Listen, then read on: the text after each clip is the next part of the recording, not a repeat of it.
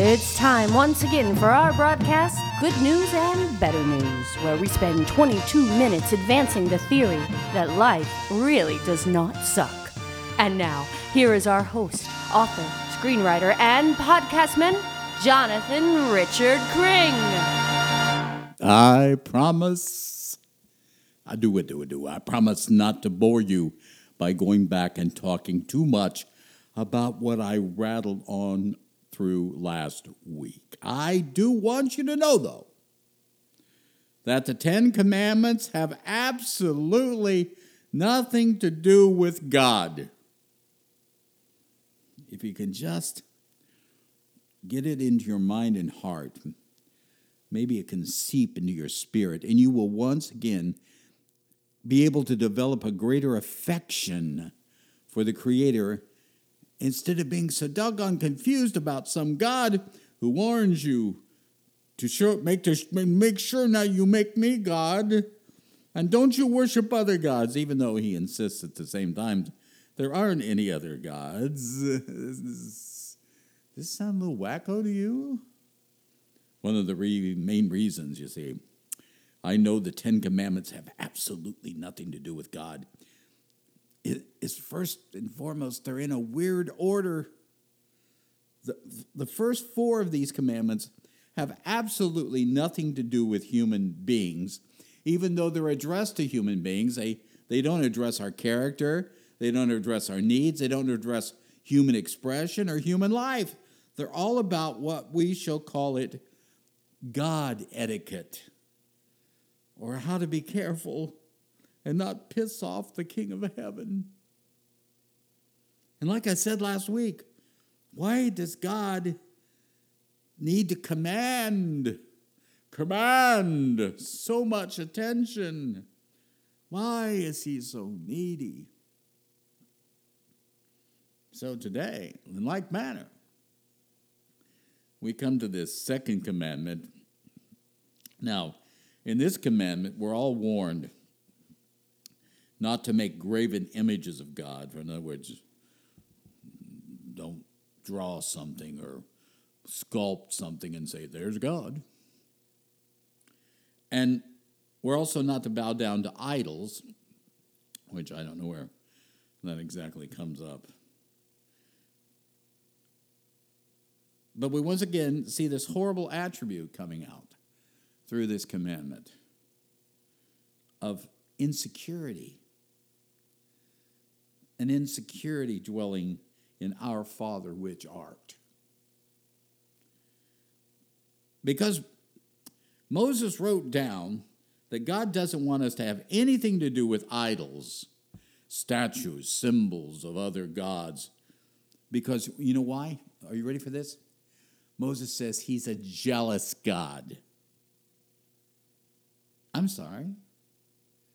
Jealous? Are we back in high school? Can you name any place where jealousy can be considered a virtue? A woman may want her husband to be jealous when she mentions an old boyfriend, but if her husband continues to pursue being upset about it, the wife realizes that she's married a nut. To be jealous is to be insecure. I'm going to say it again. To be jealous is to be insecure. It's also annoying. It shuts down a relationship. It's where we now are constantly trying to express appreciation to someone we love because we're afraid if we don't, they might, I don't know, they might have a goddamn nervous breakdown. Do you really want God to be so needy of worship that for some reason, if you don't do it 1 week, or if you do it without your whole heart, or if you don't stand up long in the church service as long as the 22-year-old praise band leader can, do you want God to decide you don't love him? If you love me, you'd praise me more. That's how I would know. Listen, If you and I are friends, do you have to hear from me every single day or every single week to confirm that we're still buddies?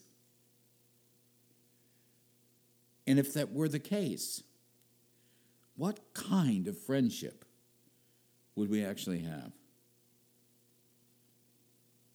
Now, let me take a minute to talk about this idol, I-D-O-L, this idol thing, this idol chatter.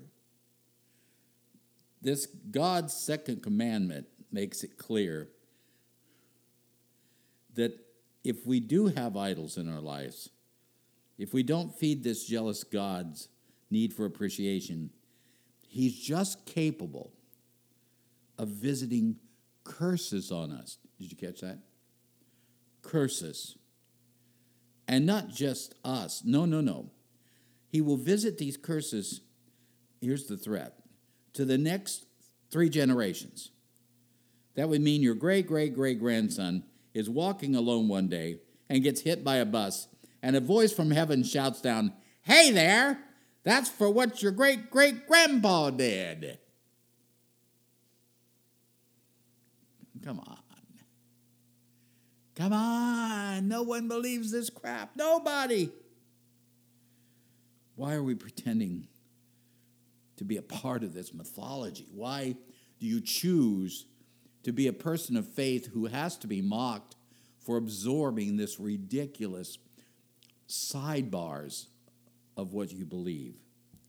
My friends, you can have a belief in God without being a superstitious idiot. So because of these verses, though, I'm talking about the first 2 commandments. We believe it's possible, A, to worship other gods, and we believe we better worship this one well because, B, he gets really jealous and will kick our ass. No wonder the theology of the church is completely unexplainable to anyone who isn't in the church.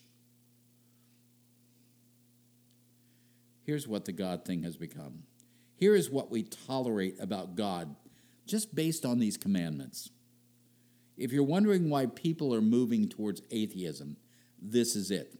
Because from the first 2 commandments, I am a jealous God and don't have any idols. I am a jealous God. You worship me, no other gods. And because I don't want you to have any idols about these gods either. From those first 2 commandments, we come up with these ideas that make us all want to run away from God. Because these commandments make us believe he's big. I guess this is how religion keeps us little and intimidated. Number 2, he's mean. Well, not always. We're told he can bless us, but only if we don't have idols or other gods, or if we, if we keep him from being jealous. This, I don't know, how about you? It just screams to me that this dude is insecure. Let me give you an example. If you came to my house for dinner and you said, "Oh, what a lovely home," and then I turned to you and replied, "Keep going," and you responded, "Oh, what do you mean?"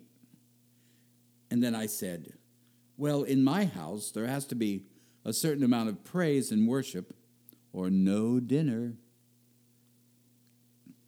Okay, honestly, tell me what would you think? You'd run out of there. But we're led to believe that if there's not enough praise and worship, well, God will just not show up. He's going to go over there and pout in the corner of Universe 2. Are you kidding me? Why do we allow God to have attitudes that we wouldn't put up from our family members? Why is my God a sniveling cryboy who needs constant encouragement? And then, folks, to close it all off, to create the God thing that we portray in churches, because after all, every church in America wants to make sure It's a Judeo-Christian. God forbid we're just Jesus or Jasonian people. No, we have to include every minor prophet from the Old Testament on our Christmas card list. Yes, when the church sits down to discuss their God thing, he's big. He can be mean.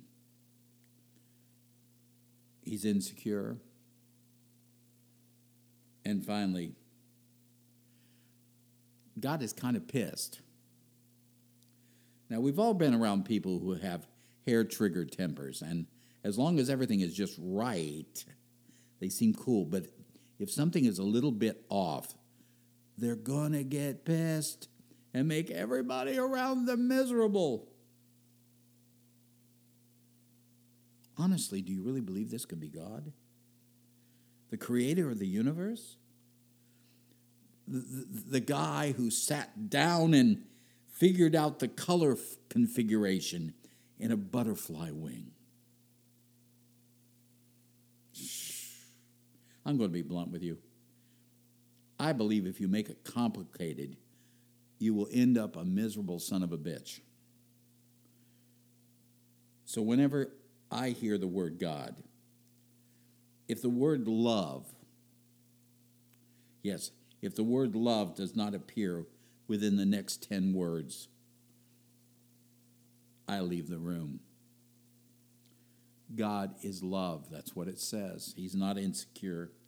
He is not jealous, because jealousy has nothing to do with love. It's just possessive. And I'm so glad he's not pissed. Matter of fact, he is so satisfied with where things are going and with his relationship with you and me that he can dare being loving. Because love is what happens when our hearts open and our spirits relax. Love is what happens when our hearts open and our spirits relax.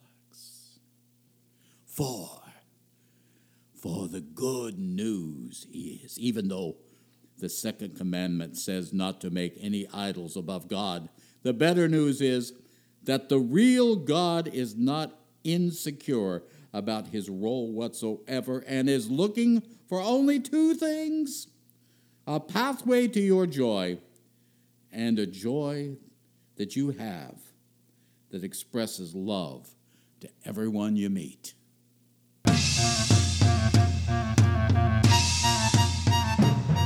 That's it for today. Stay tuned next week when we will gather once again and find ways to put the pin back in the grenade.